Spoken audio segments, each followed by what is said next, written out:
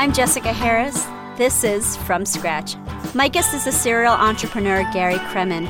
Gary is the founder of Match.com, an online dating service that he started in 1993. Gary is also the founder of Clean Power Finance, an online marketplace for the solar energy sector, and Sociogramics, a financial services company that uses social media and behavioral economics to provide capital to consumers who don't otherwise have access to credit. Welcome. Thank you. I'm honored to be here. I'd like to start with your upbringing. You grew up in Chicago. What did your parents do? Both of my parents were teachers in the Chicago public school system. My dad was a driver's ed instructor. And my mom taught accounting 37 years for my father. What were you like as a kid? Probably bratty. I was kind of a habitual problem child. While I was a good student, I ended up at the police a couple times. I remember one of my claims to fame is I broke all these windows and the police picked me up and made me go to the property owners and apologize. And me and a friend sat in the cell. And then another time we climbed the roof of our elementary school and broke a window and they took money from the Coke machine. I mean, I got kicked out of school for changing a program. And this was in the 70s and printing out some profanity. And that was that kind of intellectual problem child. Did you have girlfriends growing up? I had one girlfriend, but I wasn't very good at it, and maybe Match.com was my way of trying to... The idea of online dating was my way of kind of maybe getting more deal flow, as we'd call it today. What were some odd jobs that you had as a kid? I spent years actually working after school in a warehouse loading and unloading trucks. In fact, I worked for this guy who was a pretty good entrepreneur who did things like when Burger King had a misprint on glasses they were handing out. Like there was a misspelling. He would buy them all at 3 cents on a dollar and sell them in local bodegas. And I would be loading and unloading trucks for him for years and years and years. And when Pan Am went out of business, he bought all the little tchotchkes, like the little pins they gave kids and all the safety vests that were under the seat and found buyers for it. So that was like probably my first example of someone who could figure out how to make a profit in a situation. You went to Northwestern, you graduated in 1985, and then made your way to Stanford Business School. Why do you think Stanford Business School accepted you?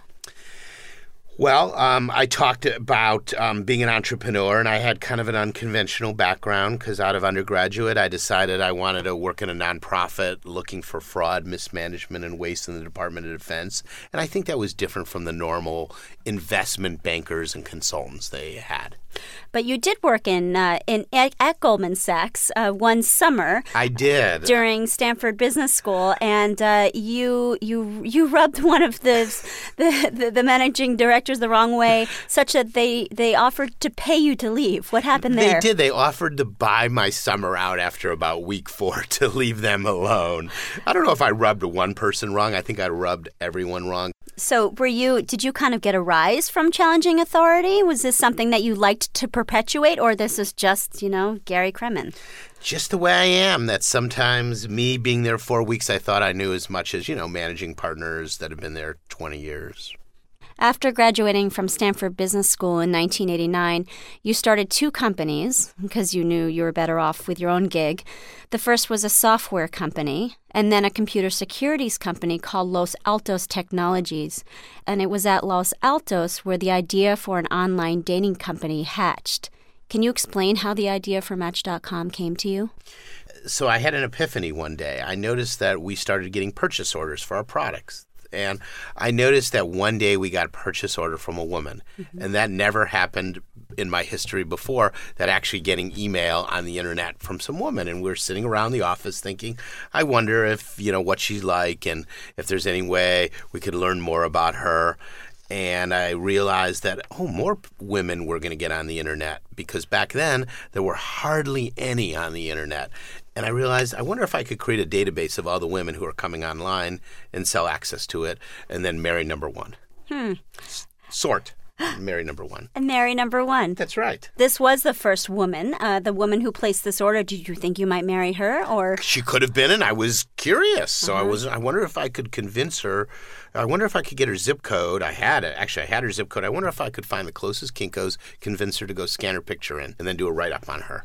So that was kind of some of my first ideas. Because this certainly was top of mind was finding a mate. Top of mind was finding a mate. And then just not me. I noticed there was a market in it on both sides. So at about the same time, I did my first good setup. I set up a friend with another friend, and they got married. I was like, wow, I wonder if they should have paid me for that whole process. You, at the time, were also active in telephone dating services. You would pay $2.99 a minute for these 1-900 numbers. How did they work? So there were newspapers out there, a lot of the alternative newspapers. All they were a little bit of content around these listings for 900 numbers, and you would read a little short description. You would call, paying $2.99 a minute to hear a description, a more detailed description, and then leave a message. And I realized a lot of people who own not only these newspapers, but other newspapers and classified, so were more richer than me. In fact, I didn't have too much money, but they did, and I wanted some of their money. In 1993, you started a company called Electric Classifieds Incorporated with Match.com as your first service, and the idea was to take offline classifieds and put them online. That's right. I realized that newspapers would be slow. I went to go talk to a couple of them, and I said, if I have all these domain names, I could create brands around each categories and put these newspapers out of business. So your first subset of this electronic classifieds was Match.com, this online dating idea, and you bought the domain name for $2,500, which at the time, was a pretty hefty number. Only 5% of Americans had internet access. How did you go about buying the domain name? From whom? So, first I used my credit card cash advance, as many entrepreneurs do. And I found the guy who was registered to, some person in Las Vegas who tried to do something in email and dating, and it never happened. And I think I came out of the blue like some sucker who was willing to write a check for something that had no value. I had this vision that I could do this whole thing through email, and you could say, send picture of person number 27, and the picture would show up. And actually, that's what happened. That's how the early days were before the web. Right, because this was an email dating service before the World Wide Web became more popular. In fact, most people didn't even know the web was going to be. There were some alternate ideas, things called links and Archie, and no one knew where it was going to evolve. So we built a system that could talk to many different protocols, including faxes. People could fax in, and we'd use optical character recognition and realize what they were asking for. But eventually, the email service took off. We're growing at 3 to 4% a day. How did the email service take off? Who were some of those early adopters? Well, I realized something from talking to friends of mine, women friends, that I was able to kind of understand what some of their needs were in this area that was kind of a tough area, which is putting yourself out online where everyone could see what you were looking for, which was kind of a taboo area. I realized that privacy, security, and anonymity were very important. So I kind of came up with the idea of the anonymous handle that would have email, and really focusing on respect in the process, and the belief that one woman would bring 100 men, at least back then. So give an example. So, Janet Smith wants to find a boyfriend, so she emails you, Gary, her picture. Or maybe she just emails her biographical info, and we would do matching in our database to find out who would be looking for someone like Janet Smith around her, and we would send her the list in email. So you would look at a database, just a list of guys who had signed up? Now, it was done by an algorithm that we wrote and everything like that. But yeah, basically that was the idea. It's called matching. We matched. Were you a participant in this? No, actually, by that time I actually had a girlfriend, which was hard to believe, but I did have one. So I was more of a looking at the process, but I wasn't touching the goods, so to speak. I see. Now, she did touch the goods and married someone from the service. Now, at the time, you had a girlfriend, so you were using Match.com. Have you ever used Match.com? I've never used it. Not that I'm against the idea or anything like that. It was just the circumstances. You are married now. I am. And you have 2 children, 2 boys. How did you meet your wife? I met my wife through a mutual friend who didn't know that we were each interested. So what I did when I realized I really need to get married is I made an offer. And if you set me up with the woman I marry, you get a trip to Hawaii for 2. Who did you make the offer to? Everyone I knew. What is her name and what does she do? Her name's Petia, and she's a physician who specializes in integrative and holistic healthcare. I knew she was the one. And I think, maybe by date 4, she knew I was the one. After we worked those issues out, like the dog thing and stuff like that. I remember when I first was learning about Match.com that there was a stigma attached to, joining Match.com, and people were kind of embarrassed by it. That seems to have dissipated over the years now. How many marriages and how many successful matches have there been? So probably successful matches in the millions, definitely the same number of marriages, but the stigma was the biggest obstacle to success, and worked pretty hard to make it a safe, secure, and friendly place, and kind of change behaviors and beliefs that this is a positive, not a negative. It's definitely a feature, not a bug. So what were some examples of things that you did to try to mitigate that stigma? Absolute privacy, booting creepy people off quickly, throttling the amount of emails people could send to others, doing good matches, telling people if there was no match, there was just no match. Truthfulness, transparency. The service, the email service, as well as the website eventually, started really growing 3 to 4% a day, really through word of mouth. What was one of those catalysts or turning points that really helped to escalate the popularity and growth of the service? One that I would say is I like to say we invented affiliate marketing. As far as I know, before we did it, no one came up with the idea of actively going out and marketing links to your website as opposed to marketing your web name and URL. And I was a big believer that let's go get the Women's Wire of the world to have a dating section, and we'll be the back end for it. So I think the idea of affiliate marketing, something we all take for granted, was one of the ways we did very well.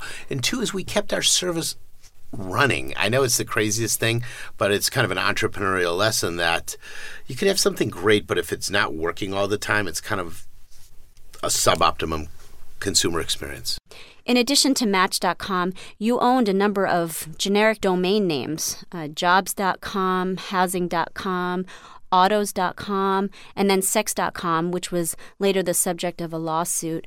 Whom did you acquire these domain names from in the early 1990s? There was one organization giving them away, and no one thought of going to ask. So I had an epiphany that generic words that are in the classified advertising would be very valuable one day. So there happened to be a little government contractor called Network Solutions in Herndon, Virginia, that somehow wrangled the exclusive right to give out these domain names, and they weren't getting paid per domain name because they were free. They were getting paid they would add up their costs and add 20% and charge the National Science Foundation for it. They were basically an office of 4 or 5 people who coordinated the handing out of IP addresses and domain names and associated internet artifacts. And they hit on, and I think about 95, that they should be charging $75 from that. That later was bought by VeriSign and became a huge public company just based on the revenue from that. Did you pick up the phone and call them and say, hey, I want to buy jobs.com? So I sent in to an email address, and I said I wanted jobs.com, and I filled out a form. And I did that for all the domain names except the one that I did last, which was sex.com. And I realized, okay, I don't want this to get lost in email or someone on the other side to see what a good idea is. So I sent in a certified letter, and that was really good because there was a record of a certified letter. So going back to Match.com, you raised about $4 million from angel investors and venture capital funds, and they invested in Electric Classifieds, which owned Match.com. And very early on, you and they did not see eye to eye. What are some examples of divergent points of view? There was a couple different divergent points of view. Divergent point of view number one was I believe that working with newspapers was doomed to fail. They were slow. They didn't get it in today's vernacular. most of my board wanted to go work with newspapers. And that's kind of how they thought, well, let's go work with big companies. That's good. And I felt smaller entrepreneurial companies would grab the market. And I was actually right on that. Number two is once when Match took off, I wanted to focus on that. I wanted to run with the winner. And they were like, well, let's go be the outsourced partner for newspapers. And I just felt too slow. We'd never get there. Also, you owned a number of domain names at the time, jobs.com, housing.com, autos.com, sex.com, and they were fine with putting all these domain names under the auspices of Electric's classifieds, except for sex.com. Why did they not want sex.com in there? Well, it was one in a many series of embarrassments that traditional, stodgy venture capitalists who are backed by pension funds feel. The word sex, were embarrassed when I introduced gay dating. They almost had heart attacks right there and then, and they kind of told me not to do it, and I did it anyhow. When I said not everyone's for marriage, some people are looking for shorter-term relationships, I think I almost got fired that day. Sex.com ended up being not just a scandalous affair, which we'll get to, but also your most lucrative domain name that you owned. That's true. That's true. So that was another strategic mistake they made. I mean, I made a lot of my own mistakes, please. Mm-hmm. I mean, I'm Mr. Mistake. So what are some other mistakes that you made in the early days of Match.com? So didn't understand the importance of who's on your board. Thinking all money is green was a big mistake. And I think I was pretty abrasive as a leader. I mean, I made a lot of leadership mistakes. I think I got the strategy right, for sure, but the tactics I wasn't as good at. I heard a story that you fired a personal assistant or an administrative assistant because she wouldn't work 7 days a week. Is that true? That's true, because everyone else was working 7 days a week, and it felt that there's always something to do, even if it's emptying the wastebasket, and I felt that wasn't team spirit if you're going to take Sundays off. Because I was working Sundays, and I expected everyone else to work Sundays. You were the CEO of Match.com for the first 2 years before you were ousted by the board. That's right. How did you feel when they voted you out? You know, it hurt my feelings. And I think that was one area where they were right. I was not mature enough to see that back then. But at the time, you were just despondent and thought, these guys don't know what they're talking about. Well, I have another good story. So when I raised money from the investors that I did raise the money from, I had an offer from another set of investors, a more prestigious set of investors, like the best venture funds, Kleiner Perkins, IVP. And their condition on the investment was that I bring in a CEO. They had two conditions. One is bring in a CEO, and they would let me part of the process. And two, they wanted to merge me with this other company, and I would have half the equity, and these other 6 people would have the other half of the equity. But no, they taught me in school, you want to be the leader, you want to be the CEO. So I said no. So I took the people who said you could be the CEO.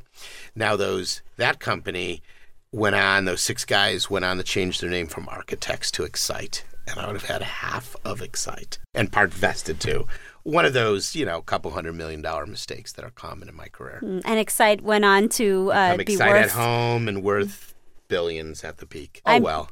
You left the company after 2 years, and the company was ultimately sold in 1997 for $7 million to Sendint, which is a consumer service company. And a year and a half later, the company was sold for $50 million to City Search Ticketmaster, which is owned by IAC, Barry Diller's Interactive Corporation. You made $50,000 from that sale. I did. How did that happen? Well, it was part of the dispute over what direction the company wanted to do. But actually, the story worked out okay. I'll tell you the whole story. So what happened is I said, no, let's focus on this winner Match. Let's have nothing to do with newspapers. We had big fights over it, and the board wanted to do the strategy of enabling newspapers to get online. And after they sold it, after my fervent objective, the company raised lots of money and it went out of business in 2001. What company? Match.com's parent, Electric Classifieds, they raised a lot more money trying to sell the newspapers, and it went out of business. Got it. So that was bad. But the good thing is I invented a bunch of things, and we got some patents. Like I invented dynamic web pages, something every website uses today. So in 2004, a couple years later, I went and bought the debt in the last round, and I had a foreclosure sale to get that patent. And some other bidders came in, and I owned enough debt that on my $30,000 investment, I made a couple $1 million. So that's better than a sharp stick in the eye. So it was more than $50,000 in a very indirect manner. Yeah, it was very indirect. But the real thing, $50K. $50K. You had given up equity along the way, ultimately? Yeah. It's not that anyone else made any money. In fact, I think I was the only one who got any liquidity, even $50K. They all lost everything. I'm Jessica Harris. You're listening to From Scratch. My guest is Gary Kremen, the founder of Match.com, the world's largest online dating service. After the sale of Match.com, how were you doing? Well, I was definitely bumming about the situation, but it was in such a good time in 1997 where a lot was going on. And I did have some unique knowledge, so I started working with a guy or two who had some ideas around collaborative filtering, something we see recommendation engines back then, and got that merged with a company called Firefly, and we eventually sold it to Microsoft. For how much? That was, I think, total $40 million, so that didn't suck. Contemporaneous with these successful investments, you had a tumultuous period with a lawsuit over the ownership of sex.com. You had owned the domain name and contended that somebody had fraudulently taken it from you. Can you describe that briefly? Sure. So I registered the name in 1994, first person who ever registered it. And I wasn't really focusing on it. I had all these other entrepreneurial things I was working on. And one day someone said, "Hey, didn't you own that name sex.com?" And I'm saying, "Yeah." They go, "No, this guy, Stephen Michael Cohn, it's registered under his name." And I'm like, "What?" And I look it up, and it was true. It did. So I found out Mr. Cohn, who is a 5-time convicted felon, bankruptcy fraud, obstruction of justice, impersonating a judge, impersonating a lawyer, he stole the name from me. And he put up a website, and he was soon making about $1 million a month off the name. Now, at the time, ownership of URLs or of domain names wasn't as secure as it is now, because it was really still the early days. So when you say he stole the name from you, how did that happen? So initially, this is going to sound dumb, but I didn't realize how valuable the name was. I didn't know anything about the sex industry. I didn't realize it was such a big deal. So I had a little kind of investment firm, and there was a lawyer just fresh out of law school named Sherry Falco, and I gave her $2,500 to go investigate what happened, and that's how the whole thing started. And she found out about this, and then she got a call from the U.S. Patent and Trademark Office saying, well, the reason Mr. Cohn now has the name, even whether he took it or not, is he had a trademark on the name. So we let it drop. We found out later that he was impersonating the USPTO, one of many things that he's impersonated in the case. So after he had called her directly? Oh, yeah, and said he was from the Patent and Trademark Office. And she believed it, and I believed it, too. And it hit us later that you can't have trademarks on generic words. So eventually we filed this lawsuit. And so you found yourself associated with the porn industry pretty publicly. What was your view of that? Well, what can you do? I needed the money. While at the time I was having legal bills of $100,000 or $200,000 a month. I needed financial support for what I was doing. I didn't have liquidity from my investments yet. And how much of your mind space or of your head space was this lawsuit taking up while you were trying to focus on your investing? Well, eventually it took up 110% of my time. I learned the law. I read every brief, every pleading, which there was over 1,700. It's the longest case, I believe, in the Northern District. When you finally got sex.com back, what did you do with the site until you sold it? So I didn't want to run an adult site, and I came up with the idea of turning it into a search engine because there was so much traffic, and then selling those search results to other search engines. And eventually I sold it. Isn't that effectively running an adult site or perpetuating the porn industry? Okay, I didn't kill the porn industry. I had to eat. I had to pay my $5.6 million of legal bills I had. And your judgment was $65 million in damages, but you didn't get the $65 million, so... Oh, absolutely not. In fact, I've still been collecting. So all I got out of it was a lot of heartache. I did get a house eventually. I did take the bad guy's house, and I lived in it for a couple of years. Really? How did it make you feel to be like in the bedroom of the bad guy? Why would you do that? Of all houses you could choose. It was kind of a nice house. It was in Rancho Santa Fe, which is this nice area of... Yes, that's true.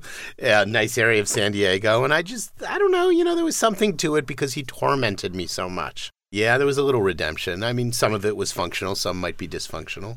I sold it a couple of years ago. Your income stream has been kind of erratic, it seems. You haven't had a steady flow of income. I have not, and banks are always saying something to me about that. Was there a time after you started Match.com where you were worried about your financial state? No, because I was always living pretty low. So I was living in the Western Addition section of San Francisco in a $300 share, and I was eating burritos for years and years and years. So I kept my burn rate super, super low. And the landlord didn't like the fact that I wasn't making any money. And I don't know. So I'm actually sometimes a nice person. So I met this semi-homeless guy, and I let him sleep on my couch for a couple days. And he took some pictures of the guy leaving, and he tried to evict me. You have since moved away from the dating and the adult industry to a cleaner energy, the cleaner energy sector. How have you made that shift? Was it a mindful shift or an accidental one? Well, I've always been interested in not always the energy part, but sustainable living and systems that would work forever and that were light touch on the environment, kind of the leaving no trace. I've always had an interest in that area. So just after I sold Sex.com, I invested in a friend's company, and she had women-friendly solar panels was her idea. So I gave her money to kind of produce these, what I thought they were going to be mustard or taupe-colored solar panels, racking systems, because her belief was that women were some of the big decision makers in the purchase of solar, and they're ugly. And if they made it, and it made sense to me. So what happened was not as many people were buying the mustard or taupe-colored panels as she thought. And I asked her why. And I go, aren't you selling to all these rich people? She said they don't have the money up front for it. And I had this epiphany of the idea of why not create a financing company to finance solar panels. And if the financing product would be correctly designed, the consumers would pay less than the cost of energy from their utility bill, and they'd want to sign up for that. And that actually worked out. I wrote some software that helped the installer do their job, and then they all ran this software, and then we introduced a financing product eventually. I mean, there was a lot of twists and turns. Now, Kleiner Perkins is one of the investors in this company. Who are the other venture folks? Claremont Creek Ventures, Google, Clean Pacific Ventures, and a lot of individual angels, including myself. Were you at all worried that your reputation would be tainted in this new chapter of yours as you were raising capital, for instance? I was a little bit. The good news is investors want to make money, and, any challenges in reputation stop when you have a good idea. They want to make money. They don't care about the past as much, I found. As an investor, I'm kind of like that, too. This time around, you brought in a CEO. You knew you didn't want to be the CEO. Is that just a matter of growing up? I mean, you were 30. You were in your late 20s, early 30s when you were launching Match.com and trying to run it. Is there anything else that is attributable to this change? Well, I've heard, Jessica, if someone hits you on the head enough times, you remember, I don't want to be hit on the head. So I remembered, I'm not that good of a manager of people. Why don't I find someone who is a good manager of people? Now, your other company, Sociogramics, which you launched in 2010, is a financial service company that facilitates lending to the underbanked.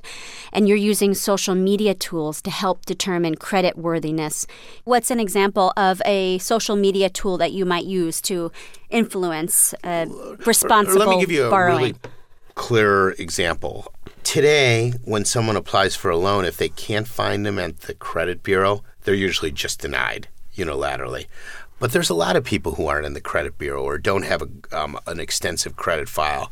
We believe that using social media, finding their profiles out there and other traces of them and other ways of verifying they're real people with real jobs, that's good enough reasons to lend to them. Your idea for sociogrammics came from a personal place. What is that story briefly? So I had a great relationship with a bank in Marin, California. And I knew the officers there. They knew my story. They knew my situation, and they could tailor products and services to me. The bank got taken over by a large bank, Union Bank, and it was like night and day difference. Instead of talking to the CEO when I had a need or my representative, it was a call center. And the relationship soured quickly.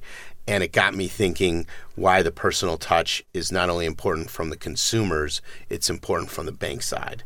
So I got thinking, is there a way we could use software to bring back community lending? One of our ideas is start bringing back essays and having people write about what they're going to do with the money and what's there been history of repayment and I think there's a lot of efficacy to that. Well, thank you very much for joining us.